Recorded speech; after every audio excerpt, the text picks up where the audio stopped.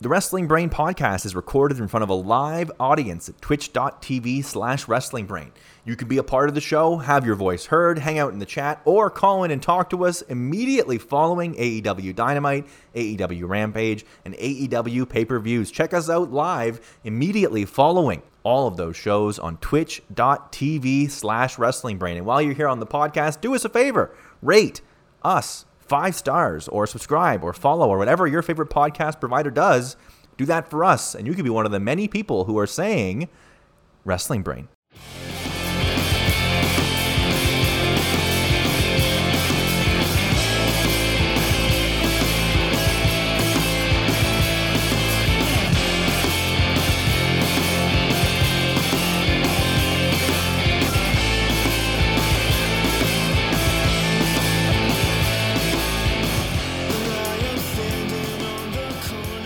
It's a special weekend edition of the AEW Dudes Wrestling Brain coming to you on a Sunday morning, Sunday afternoon, depending on where you're. It is exciting.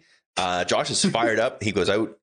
Not out. Yeah, you're out. You're out of your house. You're next door. That's out of your house. Yeah. I was out technically. Getting fired up watching some New York. We're going to talk Royal Rumble today.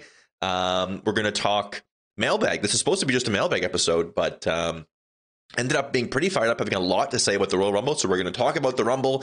We're going to get to your mailbag questions.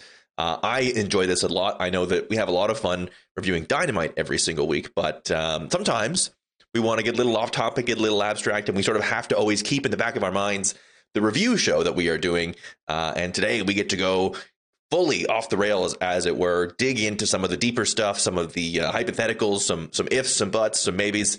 But first, we are going to talk about last night's New York Spectacular, the Royal Rumble. I am your boy, the Zoobs. I am thrilled to be here live, twitch.tv/wrestlingbrain on a Sunday afternoon here in chilly Kitchener-Waterloo. And on the West Coast, my tag team partner, my better half, Mr. 50K, the brain genius himself, the man behind the Wrestling Brain. It's Josh Custodio in Vancouver. How are you, my friend?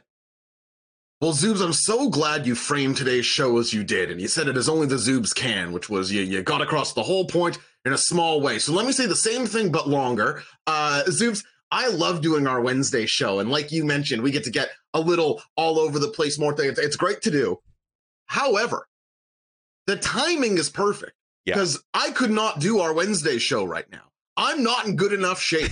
I couldn't take 2 hours of notes. I couldn't block out keep it or kick it. But can I take on the mailbag questions? Can I do, frankly, one of my favorite hobbies at this point? Take a fat shit all over New York. I'm here for you. I'm here for the Brainiacs. Hungover as all hell, but on 2 legs and ready to talk about the business. Of course, if you're here for the first time, we'd love a follow. We'd love a subscribe. But this isn't really that kind of stream. This is a bit more of a chiller, laid back. You're a real head if you're kicking it right now. So thank you all so much for joining us. And if you feel like telling anybody, I mean, we got some amazing questions, Zoobs. I really had to ponder over some of these as I briefly looked over them 20 minutes before we started. And let me tell you, some winners in here. Yeah, absolutely. A creative audience, which is we've always said is one of the strengths and hallmarks of this channel, and did not disappoint as always. Not hopefully. This is the beginning of these being monthly. We did one around when they were preempting Dynamite, but we made the solemn pledge that we would do one a month, and here we are, the last weekend of January, coming through on that pledge. But first, Josh, last night, you mentioned it. It was all over the timeline. It was a refreshing, sort of almost for me to see, was these people that I follow that talk about wrestling, everyone talking about New York basically all weekend, having some fun. I got to do a video giving Rumble picks. And we I love that. Yeah, and you and I and our friend Blake, stupidly, like absolutely stupid, terrible picks. Like other than I cashed a few of them. Yeah, but I mean like the long shot ones, the like Io Shirai. But most of my picks didn't even enter the match. So stupid. No NXT presence in the Rumbles. That's the whole thing about them being long shots. Of course, yeah. I cashed Brock to win. You have those. I did those like long shots. And I was like, all right, almost eliminations to make sure I don't get zero here. I'm gonna make some honest ones. But people talking about New York, which felt fresh, something that hasn't happened in quite some time, and especially not in sort of our circle, as we are people who review Dynamite, and has said many times only so much room for me for wrestling, but would love both of these companies to be good, but would love to have reasons to be tuning into the premium live events. If you were the majors, always fun to watch the Rumble. I think was sort of was the sort of sentiment throughout the week, was that like, yeah, no matter what you felt, the Rumble is the show that you could tune into. And when you were a hardcore New York fan, that's the one that you would show people and sort of be like, listen, you don't really have to understand what's going on here. So going in with that, I think the thought of it's always fun to watch the Rumble, challenged as strong as it could be challenged this year, it could actually not be fun at all to watch the Royal Rumble. I really think that is the takeaway from this weekend that you ended with there, is that I think it's almost trite to just say, oh yeah, no matter how out on New York I get, I'll always be watching the Rumble. As wrestling fans, it's part of I don't even need to explain why we all love the Rumble. We all have always loved the Rumble, and no matter what on this channel, we'll always tune in. I left last night being like, there's a very real chance I don't watch next year's Royal Rumble. I felt like I had wasted my fucking Saturday night. Now, granted, I was with friends, having fun, the nice way to spend it. And it's still, but we're, diehard wrestling fans there. And it's like, they open the show with your, not your two biggest stars, because you got Brock there, but Rollins and Reigns are two of your A+ kayfabe tier guys, right? Yeah, absolutely. Open the show, hot match. Oh, DQ. Let's open the show with a DQ. Before we talk about anything else, how are people looking up and down this show and not forget about the match, forget about the finish, anything besides, oh, maybe we shouldn't open our show with a DQ finish? Is that so much to ask?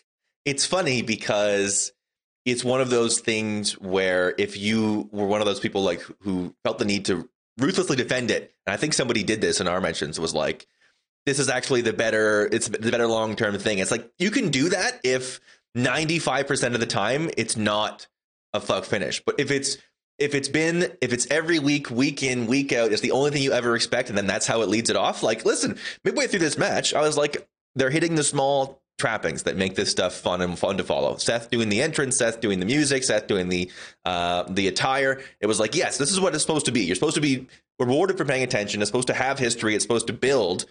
And it was like the crowd was pretty well filled in. They were pretty ready for a good night of wrestling. I was like, hell, let's do this. Like, get me hyped. Basically, like begging to be hyped for WrestleMania.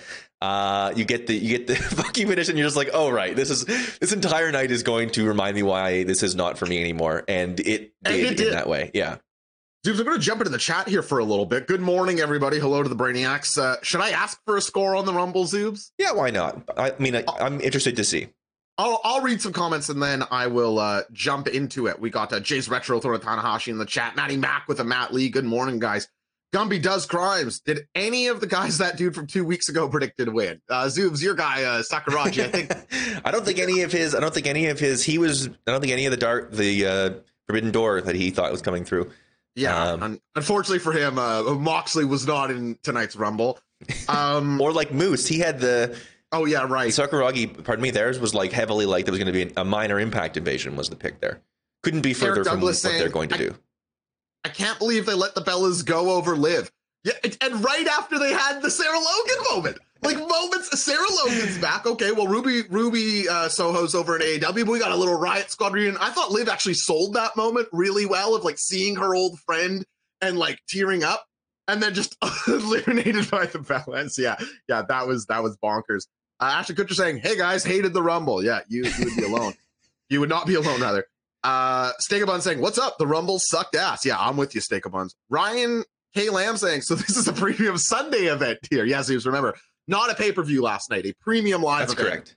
That's what we're doing right here. So I saw something today was I think 13 of 20 Divas champions were in this Women's Royal Rumble. Which How is many? 13 of 20? 13, yeah, right? So it's like basically they had to bring back the Divas division, which they were like made a point to be like, moving on from this is what is going to set us apart in the like that's what our mission statement. And now like basically that entire division was back. You had Melina, Kelly, Michelle McCool, like it's Mickey Ivory, James. like Alicia Fox. It's incredible. It's incredible. I hadn't really thought of that. Yeah. Well, I mean, it's almost like Both if you Bellas, cut 50% of your roster, you need to go looking elsewhere for people, I suppose. Yeah. Good friend Jake saying, people who thought that who thought that anyone that wasn't just Mickie James didn't get it, I'm sorry. The only reason they brought her in was because of how much they've destroyed the women's division. Yeah, I give some credit to New York. I thought it was interesting to have Mickie James on there with their TNA music and the TNA title, but like, again, it's New York. There wasn't any like payoff for it. Like, it was interesting for the sake of being interesting, and they did absolutely nothing to make it more interesting. But yeah, I'm with you, good friend Jake. There was no one else going to be coming over. I mean, I think we joked about it on Wednesday. People like thinking that there was a chance Cody was going to be in the Rumble. It's like, folks, let's stay on Earth here. Hunter Farm says, "Rip for free," and I still feel ripped off. So with that, Zoobs, let's get to it. Let's ask the Brainiacs in the chat on a scale of 1 to 7. 1 being the worst, 7 being the best. If you watched it, what would you rate last night's WWE Premium Live event, Bad Bunny, though. Royal Rumble? I'm getting a 0 out of the gate. The men's Rumble needed the good father. I actually agree with Thick Blair there. Yeah, there's no question that once again, I think this 2 years running, the No Mercy 64 Rumble here on the Wrestling Brain Network easily outperformed. That was a really good. Like, you like bring in the stories that happened last year in that Rumble. The way that paid off was actually really impressive. We will give you long-term storytelling here on the Wrestling Brain Network. We will tell you stories about hubris via Mae Young and Earl Hebner. We'll tell you how a Rumble should be done with a final 2 going 20 minutes and Dean Malenko and Ken Shamrock. Let's build some new stars. Let's get mid-carders to the main event. We're showing you how it's done over here on the channels. So I think 2 from Ashton Kutcher saying there were a couple of moments. I would say probably a 2 is about right. I think a 2 is where I am. I would say also that did a trivia night. I was doing like a Zoom trivia night with some old friends during this as well. That's a nice, doing 2 things doesn't hurt it. Okay, let's get to some scores here, Zoobs. E Prime 1, Scoots Brodo 0, Pacefall 1.5. Okay, guys, negatives don't mean anything. I'm not counting. Ashton Kutcher 2. Hunter Ridge Farm, 2.5. Steakabons, 2. Zach Richler with a 1. 0.5 from Maddie Mac. 2 from South Death. 2 from Eric Douglas. Well, that's got to be the lowest rated thing we've ever. Of course, yeah. And it's the again, Royal Rumble is very easy to do. Like that was sort of the notable thing, I think. And we can talk about sort of specific things, but the big picture stuff is like there was really a lack of. Usually, you see somebody sort of make a name for themselves in the middle part, or you sort of get these little smaller segments. I know obviously the Kofi spot didn't go as planned, but like that sort of seemed like that was the one thing that was like sort of planned for the entire show. I don't know. It really seemed like that structure, not that we always get, but sort of that use of the story, or pardon me, of the match to sort of build smaller things and give us a bunch of smaller moments, like really didn't come close to happening. Well, you sort of have to have one or the other, right? Like, I like the 2019 Rumble, the one where Brock Lesnar just sort of runs show for the first half. They have him and Big Keith, and then they have McIntyre put him out, and then it's an okay Rumble. But the action is good in that one.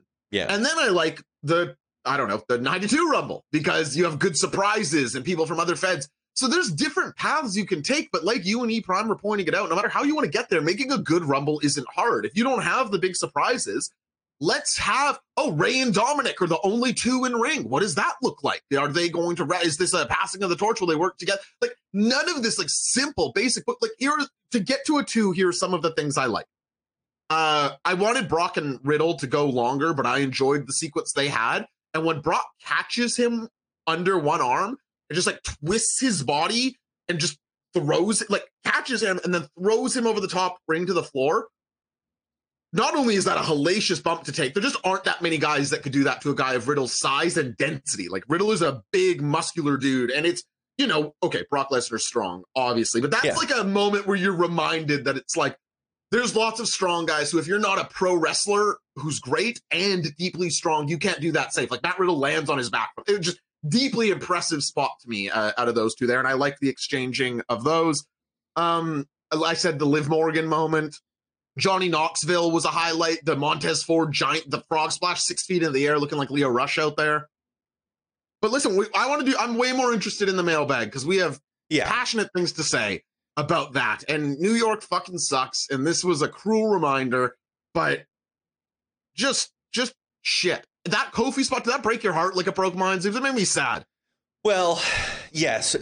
Obviously, you want to see what they like. It also is sort of a reminder of like it's so risky to build, and then Kofi does something like freakishly athletic with these incredible feats of like balance every single year, and then he doesn't fuck it up ever before this. Is like 10 years straight. He like does something unbelievable and creative and brand new.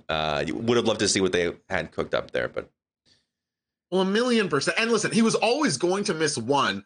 And Lord, here I am going to tell Kofi Kingston about pro wrestling. But this one did seem very ambitious to do. Yeah. But then I'm pissed off again because this is New York. We missed like 4 eliminations from camera shots yesterday. We can't just not show Kofi's other foot touching the ground. Like, we have to go to the replay there. We can't just say, only 1 foot touch. Kofi Kingston's done it again. Like, Big E got eliminated and we didn't see it. Your most recent champion. Like, right. We could. This is pro wrestling. We can't just do that for Kofi to protect his 10-year Rumble spot dominance. I don't know. Tough. Ryan K. Lamb pointing out the Knoxville. I retweeted the person who called it the Shibata forearm. It was Johnny Knoxville was a classic celebrity thing where I suppose he was, the Rumble. He's probably just talking to the people he's going to engage with, which I guess are Montez Ford and AJ Styles, 2 good guys. And AJ must have just been like, hit me here as hard as you can. And it looked awesome, I thought. It was a genuinely good shot from Johnny. Beautiful. Matty Mac saying it correct. What are we doing hair? Yeah. And, you get your specific things like Big E eliminated by Shane McMahon, all that stuff. But... An exhausted Shane McMahon, by the way. A minute into this match, Shane McMahon heaving and hoeing gets Big E out of there. I just don't get it. Tough scene. I came out of this, when you don't watch for basically 2 years, it's going like, well, who are all these people is a normal thing to do, but it seemed especially like that, and didn't get me as upset, only because like, well, I don't really care about where it's going, and it hasn't been part of my. Right. I'm not being let down by this. I sort of is going to be the only thing I watch all year, barring an absolute miracle. So maybe Mania. Because Mania's gotten too big. It's not this like, I'm gonna do Mania this year. It's like 12 hours over 2 days. Are you fucked? Like, no chance. That's not just I'm casually dipping in. That's like I'm using 2 weekend days to watch wrestling nonstop that I don't specifically care about. Matty Mac and Ashton Kutcher both saying they liked Rick Boogs. I don't really know anything. Like, I don't know. I didn't really like him. I think maybe if he was just the old carny strongman that you guys are describing, I would be into it. But it seems also that he's like a 80s hair metal guy, right, who plays guitar for Shinsuke Nakamura, which feels like I'm less into it. But maybe he's awesome. I don't watch this stuff, right? Like, I'm basing my impression off of first impressions. And he looked like a cool old timey guy. Kev's saying they should have let him play guitar. There you go. I don't agree with that, but maybe. I don't know anything about him. Rick Boogs is an okay wrestling name. I'll say that. Yeah. All right. So there's 20 minutes on the Rumble. Yeah, we said we'd do a little off the top of the Rumble. It sucked. I don't have much else to say. Yeah. Didn't move me in any way to further my involvement. No, we're no closer to reviewing it weekly. I'll tell you that much. Yeah. God, man. And this is, anyway, quickly, and I'm sorry, we all wrap on this. I want to personally thank the Brainiacs who were in our mentions yesterday and saw that one guy being like, Wrestling Brain, you just don't get the booking here. This is good long. There were Scoots Brodos in here. I know was one of them. I think Matty Mac. There was a bunch of people just being like, you have problems. Like, seek help. And I want you to know I greatly appreciate it. Thank you very much. Because the New York Pill was strong with a couple of people in the Wrestling Brain mentions last night. Listen, I guess my final thing is like, I tried to be like, I haven't watched it, so maybe it won't be for me, right? Like that, maybe that'll be sort of the way it goes. Is you don't watch something, it would be like jumping into the mid-season cliffhanger of a show you didn't watch, right? But then I'm also like, well, if that is what for you and you're watching it, like I get like, have fun. It looks awful. It looks like. If you're worried about people like us like coming in and ruining the good thing you got going, I wouldn't worry about it. Like I didn't come to you. You came to us. Yeah. I told the guy to unfollow us. I said, please unfollow us. This is why are you so upset? I said, I'm not upset. I just think your takes blow. Yeah. Please unfollow us. I don't want to assault this thing that you clearly love. But the thing you love sucks really makes bad. me have no respect for you. Yeah. All right. To the mailbag. Here's the mail, it never fails. It makes me want to wag my tail. When it comes, I want to wail. First one comes from Ike. Illini Hockey 3 says, does AEW need a cruiserweight title because they have so many smaller wrestlers? Or does a belt for smaller wrestlers diminish instead of elevate them? Great question. Yeah, it depends, right? Because in terms of real sports presentation, the New Japan side of things, I think a junior heavyweight scene and a heavyweight scene makes a lot of sense in that sort of structure. A faction-based, more presentation wins matter. I think in AEW, a cruiserweight title would operate probably more like the rankings, and you would have people who are not cruiserweights challenging for it, like what the X Division became, or like Kevin Nash is in it. So, no, I don't think so. I don't think they need any more belts at all, but I understand the spirit of the question. Yeah, I very much understand as well. I'm sort of hard line here that we don't need more belts, sort of is just sort of a hard line thing. But to your point, I do see a value in it if it is sort of heralded in the right way. And I think for me, it's just personally like so many times it not working to just be like, it doesn't seem like it ever really pays off. There are the rare times. Again, you mentioned New Japan's a great example. And they do certainly have the shows and the airtime to build something out of it. I just don't know that it ends up going the way that we feel it does ideally deserve to be serviced. And it's easy for me to understand enjoying the junior style and to understand wanting to see it get its own little showcase.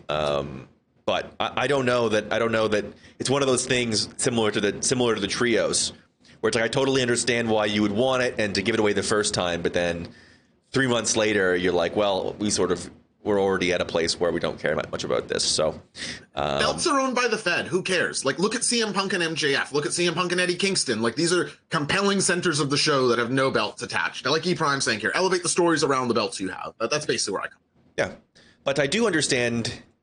I do to the point even you made there. Like, done properly, it can be a value thing. But I think right now they sort of have that open way that Darby sort of interacts with their heavyweight scene, that you almost wouldn't want him limited in sort of that way.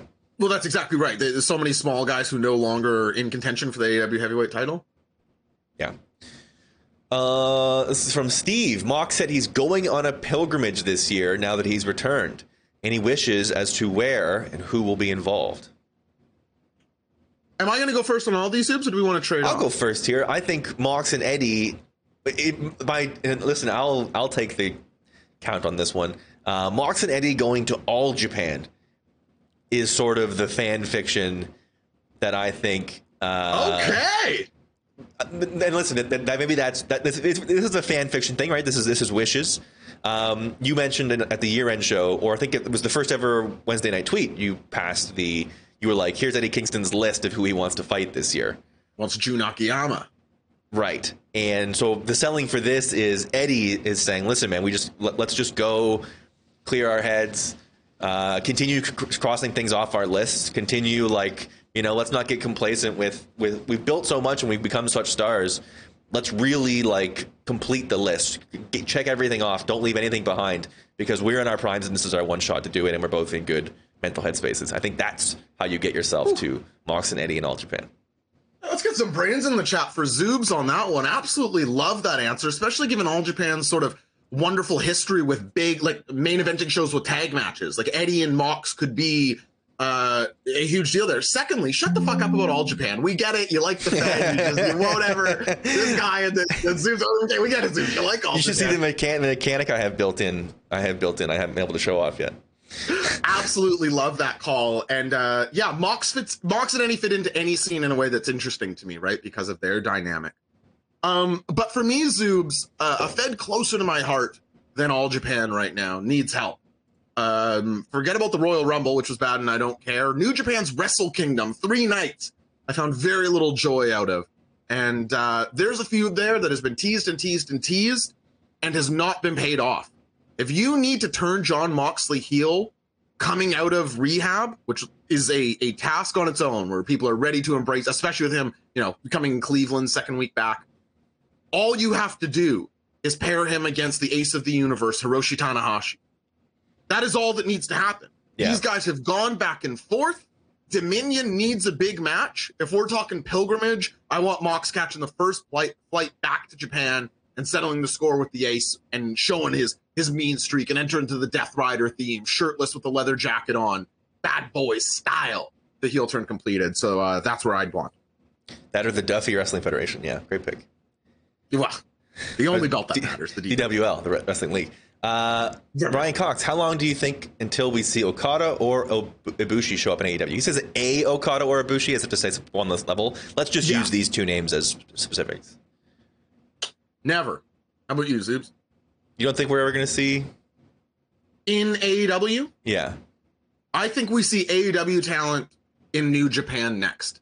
I think if the Ring of Honor talent deal from years past tells us anything, it's that New Japan is happy to give you stuff, but then they're going to get it back. They've given us their dads and their mid-carders and eaten losses, which means it's time for some bigger names to go to New Japan and eat some losses. And I think they need the bodies and the help more than AEW does. And I've always said that I think Kenny and Ibushi should play out in New Japan. Like that's where it's more interesting. But in terms of like Okada coming over, I would love it. I thought it was happening, but he's champion now. Like I don't see him leaving Japan for a long time. So when I say never, maybe that's too long, but certainly not on the books. I don't think it happens this year. I think we're still a long way away from that. So I'm going to say sometime into 2023. There you go. Roy Kenta, the corn crop dipshit, who I believe is in the chat today. Good name. Kev, what wrestler would you have be champ in order for Cody walking back his promise to not challenge for the world title to actually make sense? Famously, of course, Cody losing his right to ever challenge the world title in the first couple months of AEW. Yeah, it really was early in the company's history. A choice right out the gate to lead us to here. For me, or sorry, Subs, do you want first on this one? No, I went first last time. Adam Cole with the Undisputed Era flanking him have taken over AEW. I think there's a very real chance he's going to be up for Hangman at Revolution. If there's a chance they put it on Adam Cole and Kenny's not ready to come back and the Undisputed Era and Adam Cole are running roughshod over AEW, Cody wants to turn babyface. I think Cody would be ready to be Mr. AEW against the outsiders who have taken over. How about you, Zoobs? I don't want to cop out and say nobody. Part of me wants to cop out and be like, it's not going to happen. This will be one thing that they stick to. But I want to stick in the spirit of the question. And I think in a similar way, it might be MJF. Maybe that's a little too easy, but just sort of like in a very similar vein to what you sort of talked about. He's sort of Cody taken over. created the Frankenstein monster of MJF. Yeah, exactly right.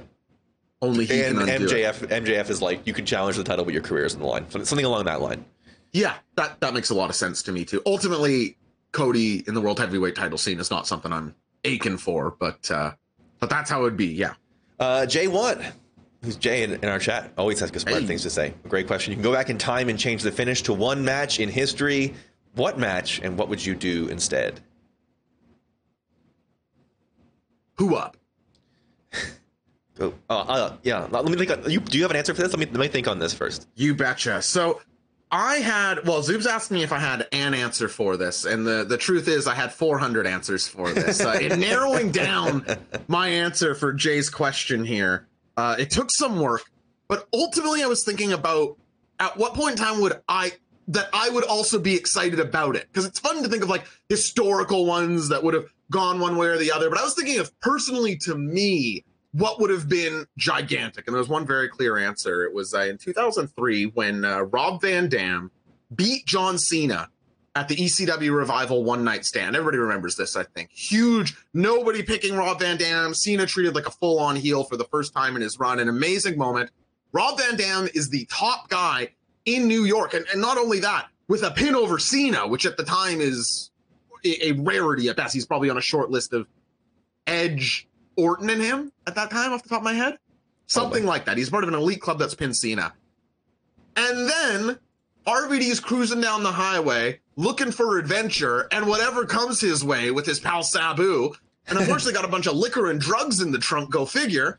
Cops pull them over. It's a big news story because Rob Van Dam is not only a member of New York, he's the WWE champion, busted, marijuana, cocaine, this horrible look.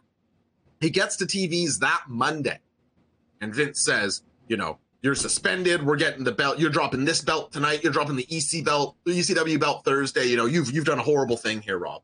So he goes out on Monday Night Raw in a triple threat with Edge and John Cena. Now, this is maybe my least favorite era in New York that's about to come. The Cena, Sheamus, Triple H era. And it could have been saved. If Vince McMahon just decides to turn a blind eye and be like, listen, this guy's insanely over right now. He's famous for being from ECW. Is him being caught with drugs that far out of step? We make an example of him in some way, but maybe we continue the push. I would have had that same triple threat on Monday Night Raw, but I would have had a 5-star frog splash onto Edge and have Rob Van Dam have pinned Edge and John Cena in the span of a couple, because he was primed for true top guy moments and momentum. So I would have changed that match. This is gonna sound so. I didn't put as much. I'm just coming up with this Wrestle now. 23 brains. Wrestle 23 Matt Lee. And thinking about what I would have found interesting is I would have had Dean Ambrose beat Triple H at Roadblock 2016. Good match. It was a good match. So that Triple H goes on to face Seth at that Mania. Yes. So it would have led to like the culmination of Dean and Seth, maybe another ladder match or some big step at Mania. Yeah, I like that a bunch. More than the 30-minute Psychology Classic at Mania that we got to suffer through every year. Yes. And sort of you get a big surprise there. Those sort of that I think they had just sort of launched the network not that long before, and sort of it was a network exclusive live thing, and you get this like big reason to tune in to watch to have these live specials mean something.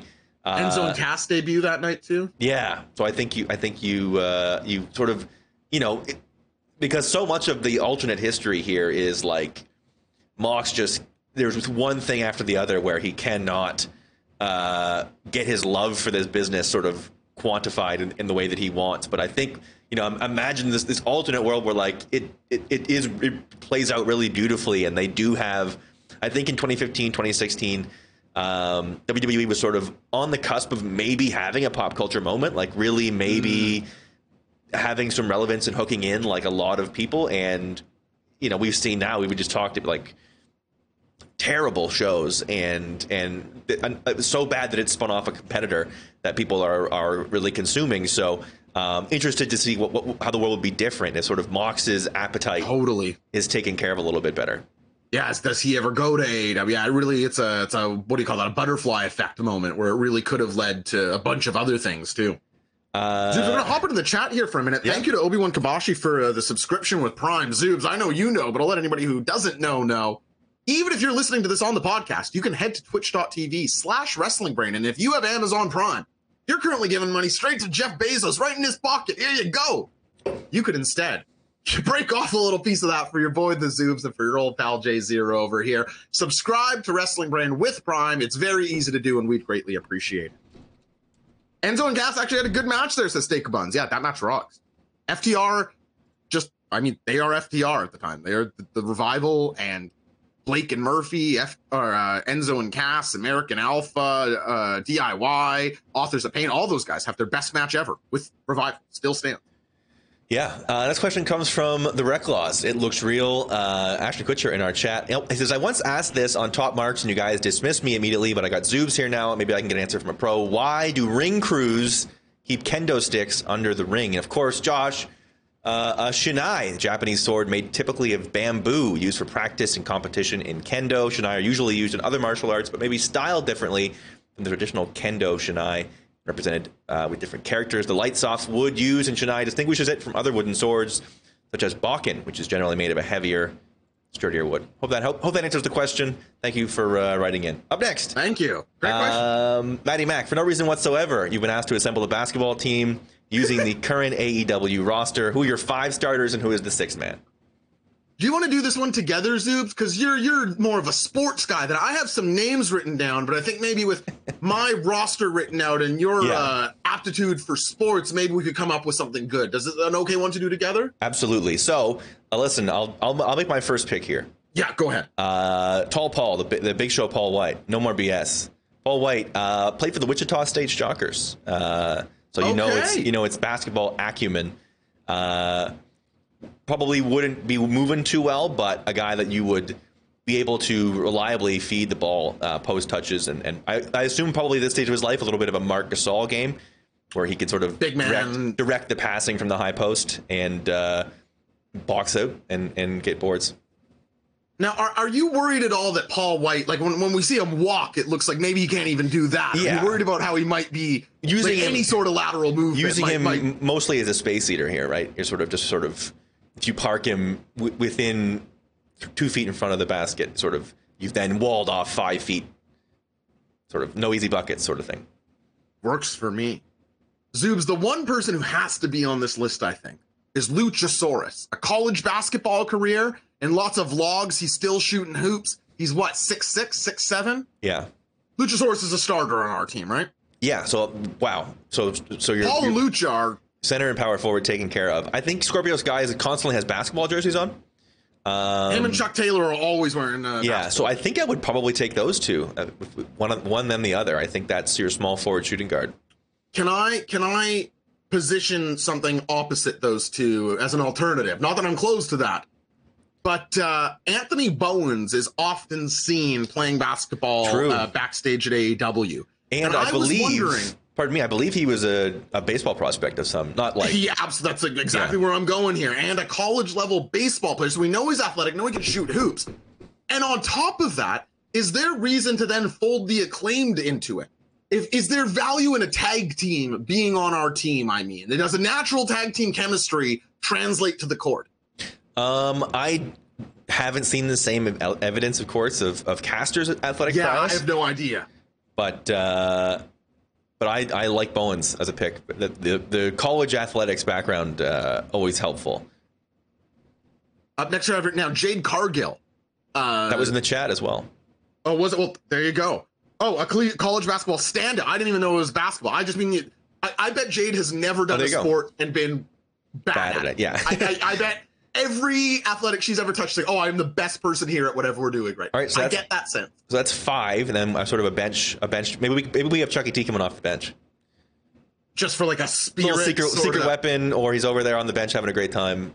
I think that makes sense. So it's Paul White, Luchasaurus, Bowens, Cargill, Scorpio Sky, and Chuck Taylor. There's our 6. There's our 6. Not bad. Yeah, I almost consider. I see good friend Jake saying Dante Martin because he jumps high. Yeah, I had Ray Phoenix written down here for the same reason. Yeah, I can see that. Also, for some reason, I thought maybe like the panache of like a Starks, but you can never really tell. Maybe if he's actually a basketball player. Basketball is a very unique combination of like motions to get into. Anyway, forgot Shaq. Oh yeah, right. Choose a current wrestler to give a classic animal gimmick to that would be fun. Think Jake and Damien, Coco and Frankie, the Bulldogs and Matilda. Do not think Ricky Steamboat in a fucking dragon costume. So basically a avatar, a pet. I have a very specific answer for this, Zeus. But first I want to just say, for a banner over top of this, to answer this question, you have to not consider animal cruelty. Because you can't give an answer here without and be like, well, this animal might hate this. That's just the reality of this question. So would I choose for this to happen? I don't know. But in the reality of the situation, a new AEW debutant this week, Zeus. Danhausen. Yes. Very nice. Very evil. I just had this image as I was pondering over this question of Danhausen with a fishbowl that he has to keep safe everywhere, and he talks to this fish, and he's like hyper protect because he's always doing like this fragile as glass movements, and it's like if he's like so jerky. Maybe it's a fake fish. I don't know how you do it, but it's like, oh no, not near my fish house. And like he's hyper protective. And then one day, of course, somebody knocks the bowl over, and that's when you get like the new Danhausen, like the serious shoot wrestler. You've come for my fish. So Fishhausen for Danhausen is my answer. Very nice. Cody, of course, brought his dog to the ring multiple times, and Pharaoh did not seem to be never a good idea. Dogs don't. You can't explain to a dog why fireworks are going off. There's no. Don't worry, guys. There's no don't worry, right? Yeah. No. Don't worry, fella. It's going to end after Halloween. They don't understand that. Yeah. Nor can they prepare for them. Nor can you be like, hey, just so you know, fireworks in 2 minutes. They're not going to be like, got it. It's true. Give FTR an intimidating dog. That's an interesting one. Oh, a bulldog for FTR. You can just bring in Iguana Man and have him be a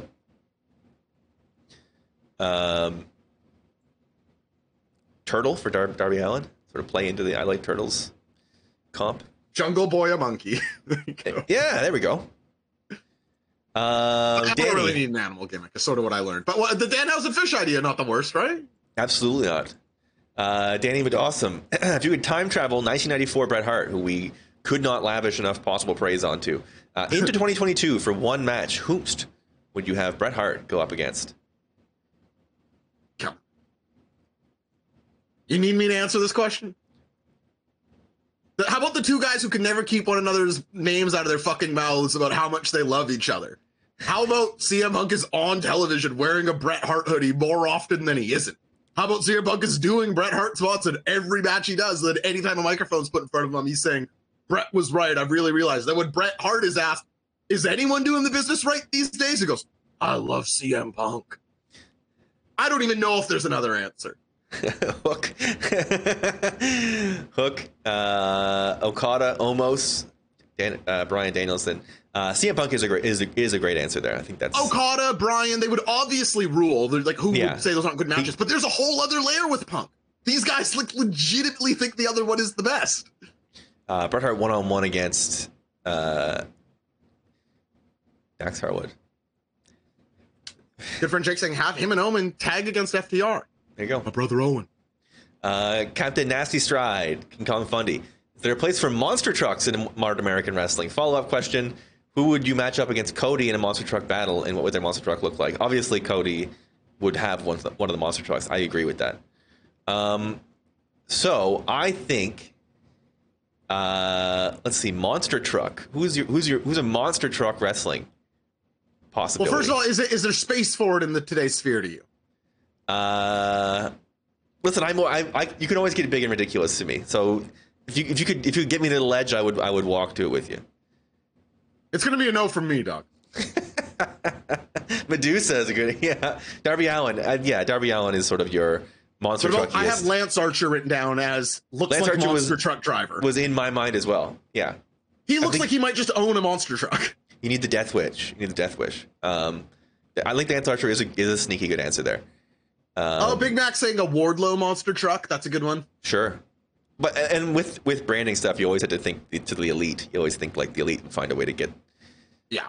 All five of them like in a truck hanging out. Who would drive? Who's driving if the elite are in a monster truck? Cutler, maybe?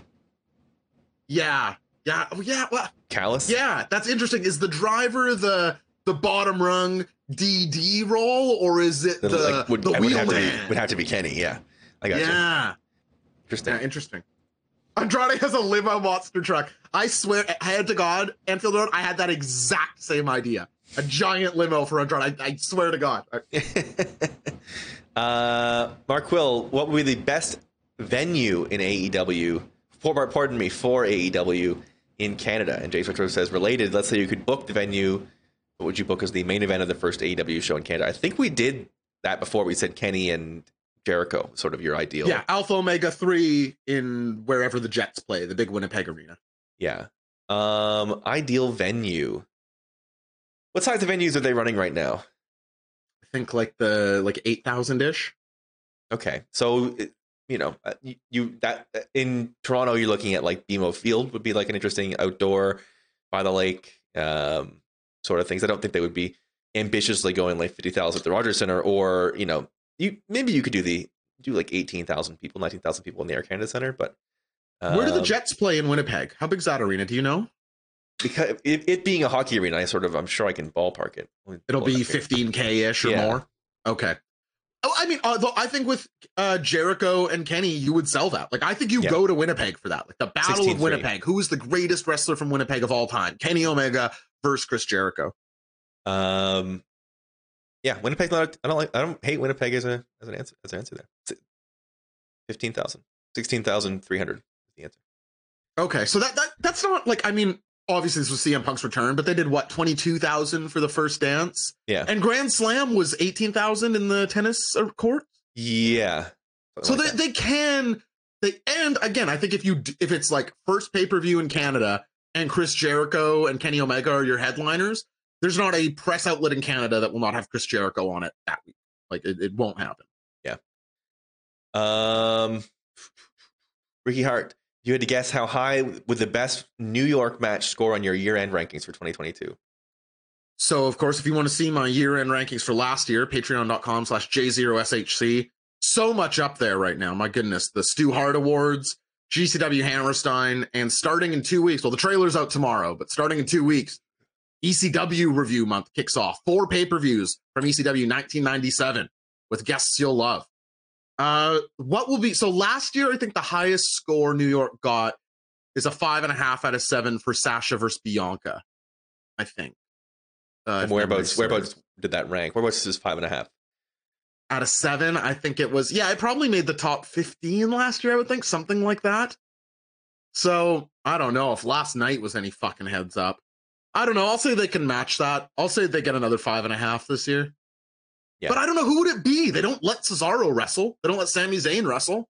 Like, Sasha, I guess, again? Yeah. Because, for as bad as last night was, they were, like, on the way to a match I was enjoying quite a bit there. So, the opener, you mean? Yeah, had that just come along and finished in a regular way. Like, yeah, it was a good match. We didn't even talk about the mixed tag. What a fucking disaster that was. Pace. Doritos Caviar. What antiquated gimmick match should we bring back in 2022?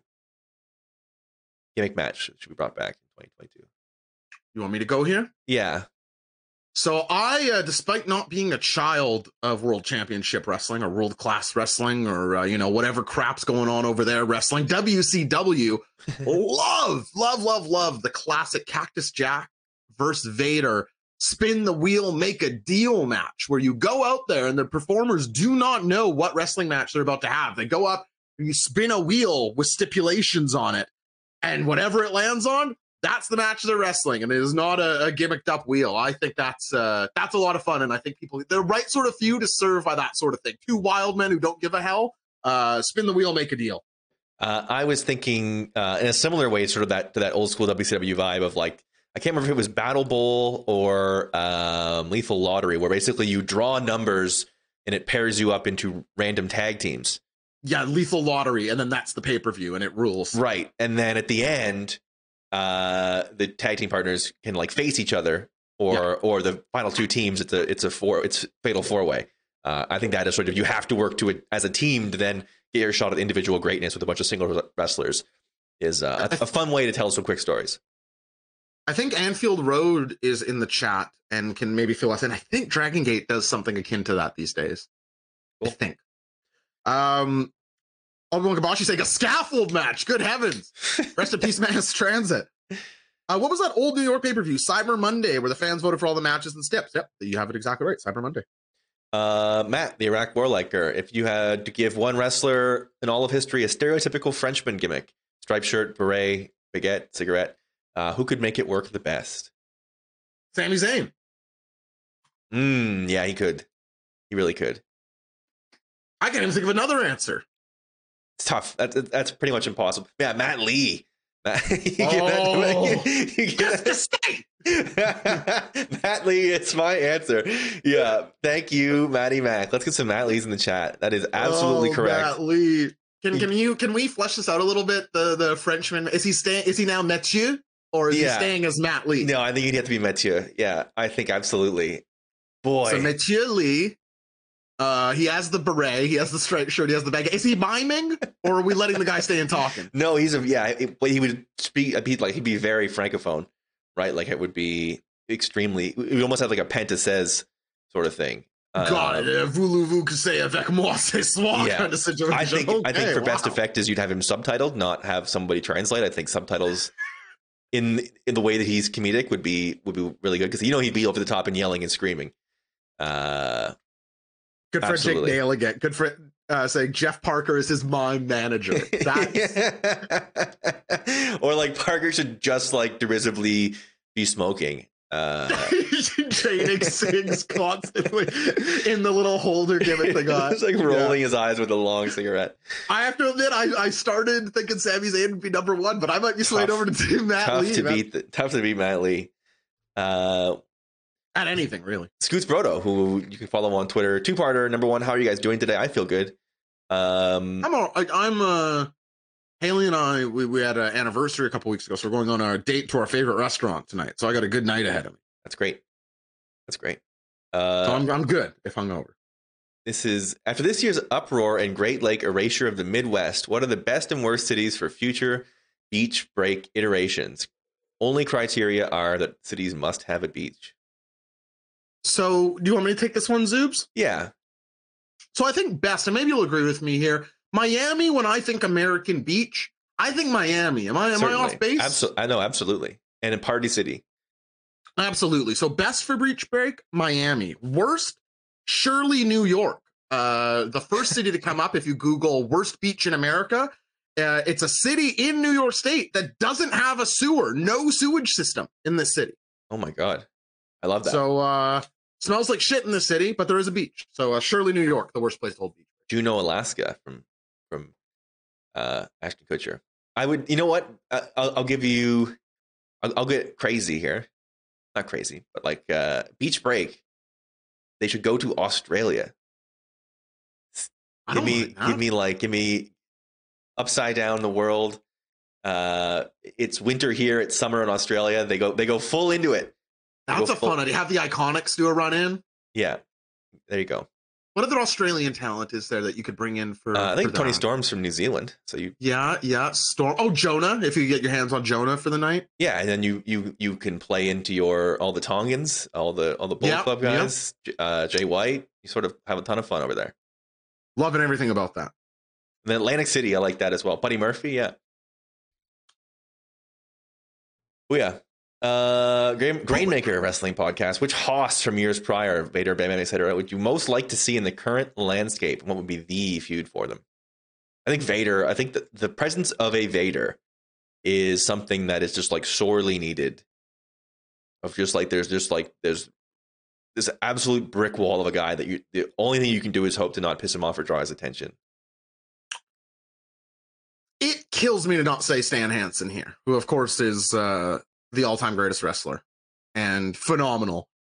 But I don't think wrestlers today are looking to do what he was looking to do as much. I think he would probably have some great matches with some guys and fit in like incredibly poorly with people who are going out there to do some moves. You'd be like, what are you doing? What? No, I'm gonna try and hit you with my body. And they'd be like, no, you gotta stand 3 steps back so I can flip. Be like, what? Like, what are you? We're fighting. What are you talking about? Listen, I've had this discussion a million times. I see Ashton Kutcher with Bam Bam in the chat. I like Bam Bam, but the Bam Bam Vader discussion has always been sort of outright silly to me. I think Vader is a top guy, a star. There's a reason they had him beat Inoki in 10 seconds, which if you know how meaningful that is, you know how meaningful that is. I think in terms of somebody who would slot in today, it's Vader. And I have been into the big guy hosses lately. I feel like I am a qualified expert in this sphere. But the question is, who would fit in today's sphere and get to see in the current landscape? And what would the feud be for them? So what's like Michaels Vader of today, or Cactus Vader even? Who would, I don't know, like Moxley Vader? Right? CM Punk against Vader? Can his returning, I guess pick Punk every time. So I don't think Kawada counts. Kawada's not big enough Anfield Road. We're talking big hosses. Oh, you know what? This is going to, honest to goodness, and it almost feels like a trick answer, but like very early Giant, like young Paul White when he's awesome with like the athleticism, he would really be a special talent at any time. And I think right now, the way guys are buzzing around, like when he was busting out drop kicks and stuff, I think young Paul White would be a very special talent to see right now, and have him in there. Love that pick. In the mix. I like the shout out to Bruiser Brody by Ashton Kutcher too. That's somebody who, definitely would work in any Fed. Like everybody has space for that style of character. The great Sasuke Appreciator, longtime listener, first time caller. That's not even true. What promotion do you think has the highest ceiling in the U.S.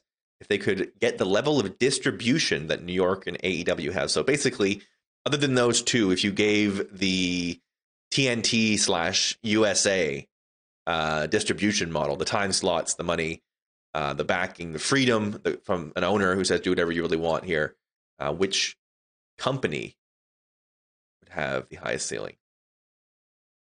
I know there's going to be a lot of what I'll call cool guy picks here, where there are fun answers you can go with, but I am simply going to answer the question as accurately as I can, and I do not think North America is ready to embrace a federation that does not operate in English. I don't think that your New Japans, your Dragon Gates, your Noahs, your DDTs, I don't think they're in play here if they're looking to find the most success. So I think you're sort of ironed down to a rebirthed ROH, GCW, or MLW. I think MLW would come across as AEW diet. And so I go GCW, who I think has the most like starkest identity and maybe some characters that people are offhand familiar with. Yeah, I think I can get with that. I think GCW is probably the answer, is sort of like it becomes. They would have to even lean even more into that, how to be starkly different. Yeah, versus sort of their thing. Some of the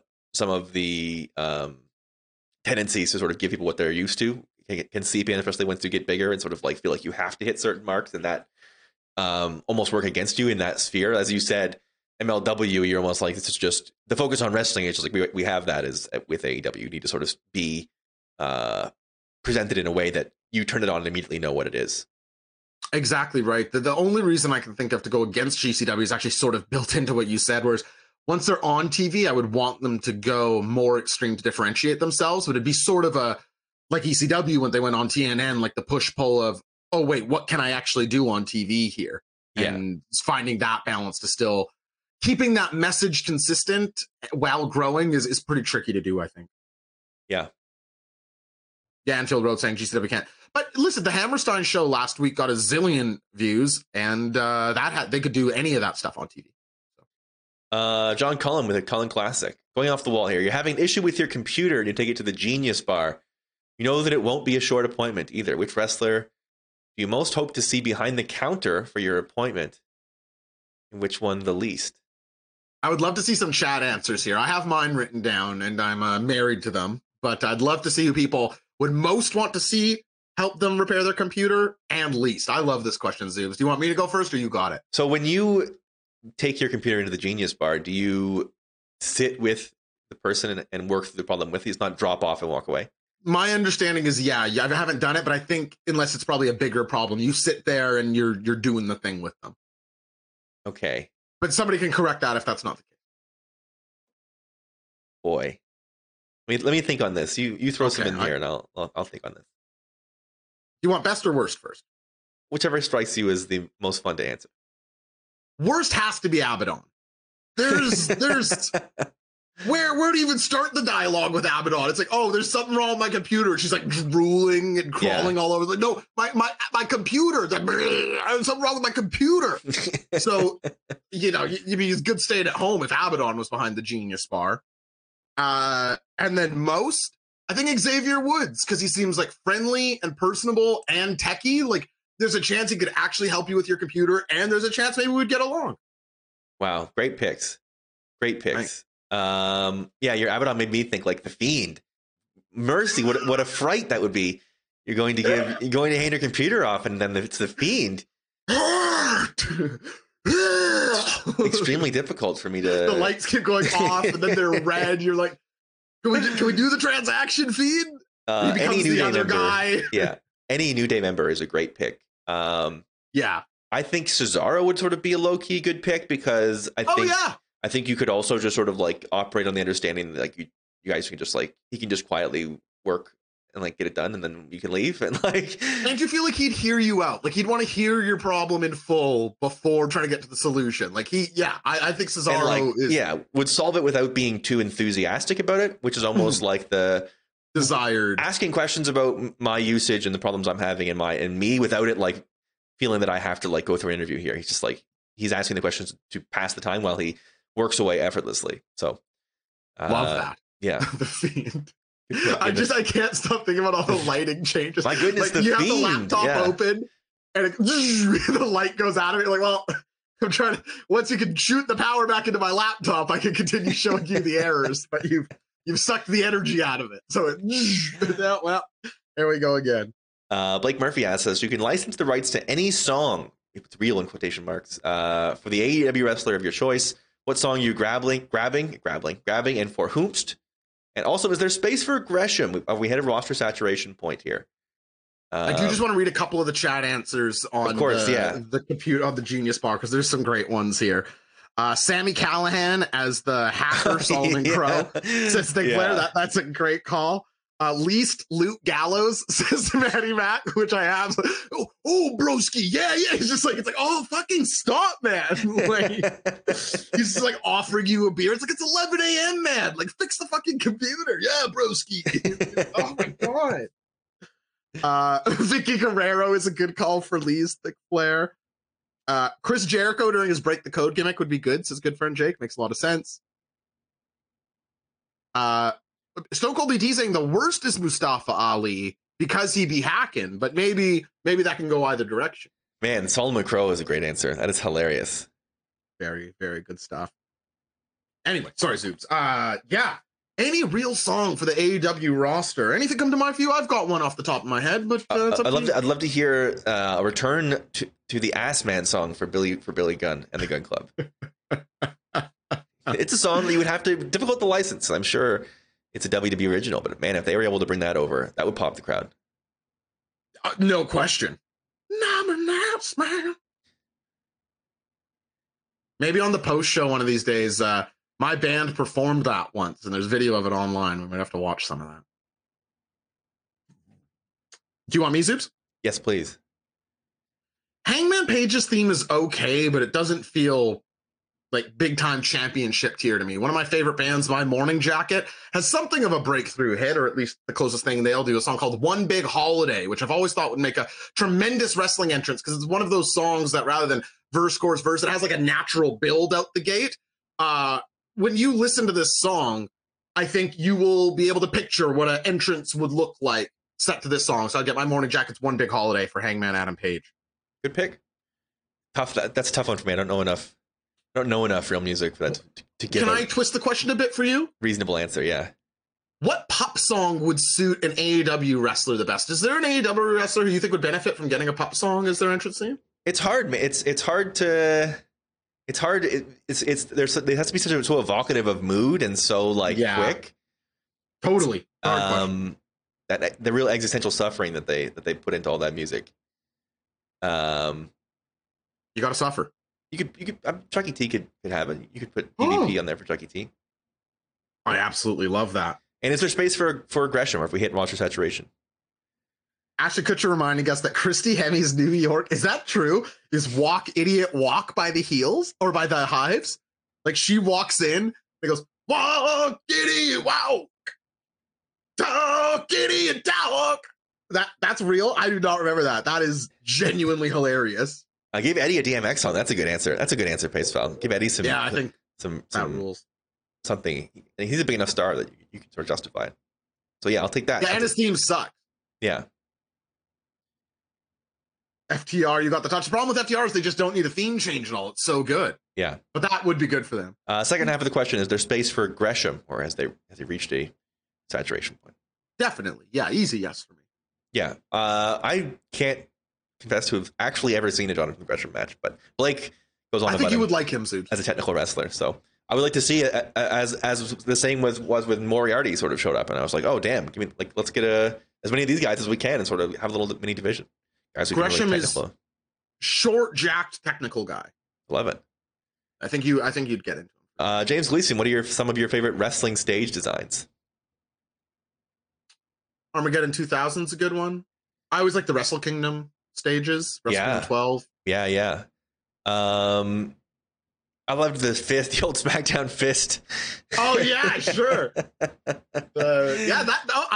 Listen. When you think of SmackDown, I might still think of that stage as like the stage they use for all I know. Yeah, like, that's a really good one. I think it was the Royal Rumble or Madison Square Garden, the old Madison Square Garden one, where the aisle's like really low in the middle, and it's I love that visual.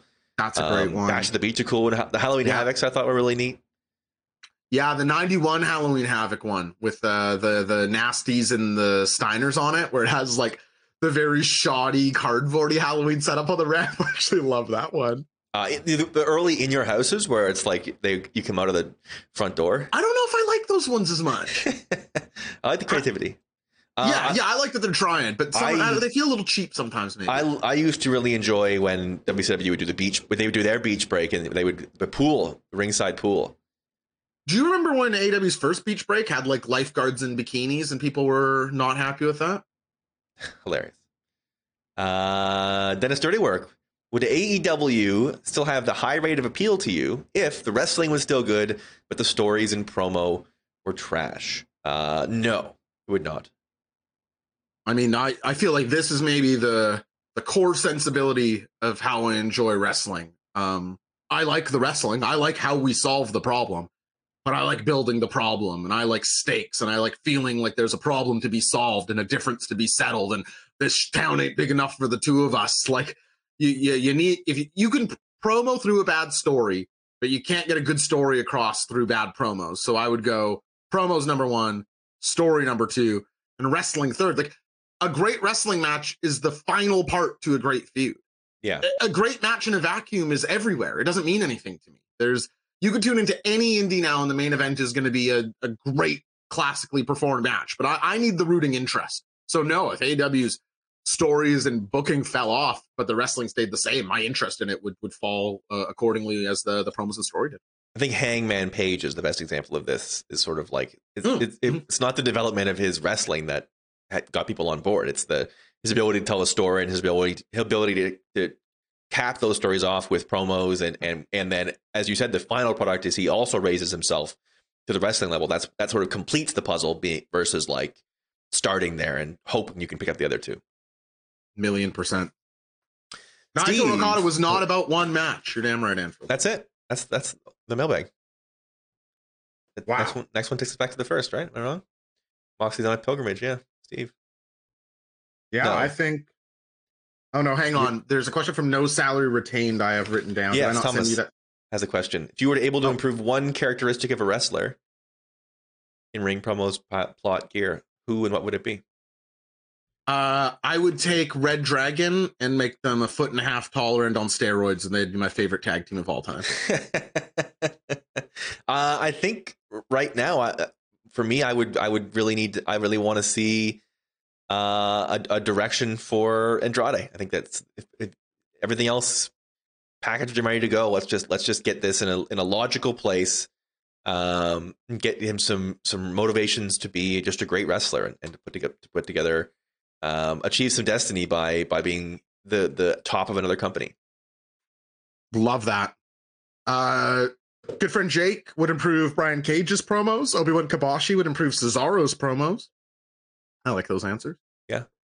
The problem with if you made Cesaro a great promo is that he'd be the greatest wrestler of all time and it'd be undeniable. So, you want to be able to have the discussion, right? It's like, he's the greatest wrestler ever. Oh, is it Austin? Is it? It's nice to have that discussion. And if Cesaro got a promo, that discussion's over. No argument here. That's the mailbag. That was fun to do, Zoobs. Great times. Are we out of here? Are we post-showing? What's the deal? I think I'm going to scoot out. I'm going to watch Canada soccer here. As am I. We're out of here in time for the soccer game. Thank you all of us for joining us. I hope you had a wonderful Sunday. We'll be doing this again next month. Tune in tomorrow morning where Paul Sebastian, our very own Paul, is going to be hosting Wrestling Brain First Contact, our Monday morning show here on the Wrestling Brain Network. I think it goes live. Paul, you're in the chat, right? I think it goes live at 8 a.m. Pacific, 11 in the East. I think that's right. But tune in there. you know, we all have a little time theft at work, so go ahead and give Paul some of yours. Excellent. Give the Zoobs a follow over on Twitter at @the_Zoobs. If you're listening to this on the podcast feed, please follow on Spotify, like it on Apple. And besides that, Zoobs, I think there's only one left thing to, well, you know, how much is it going to be? Really got to the end of that sentence. One thing left to say. Love and energy.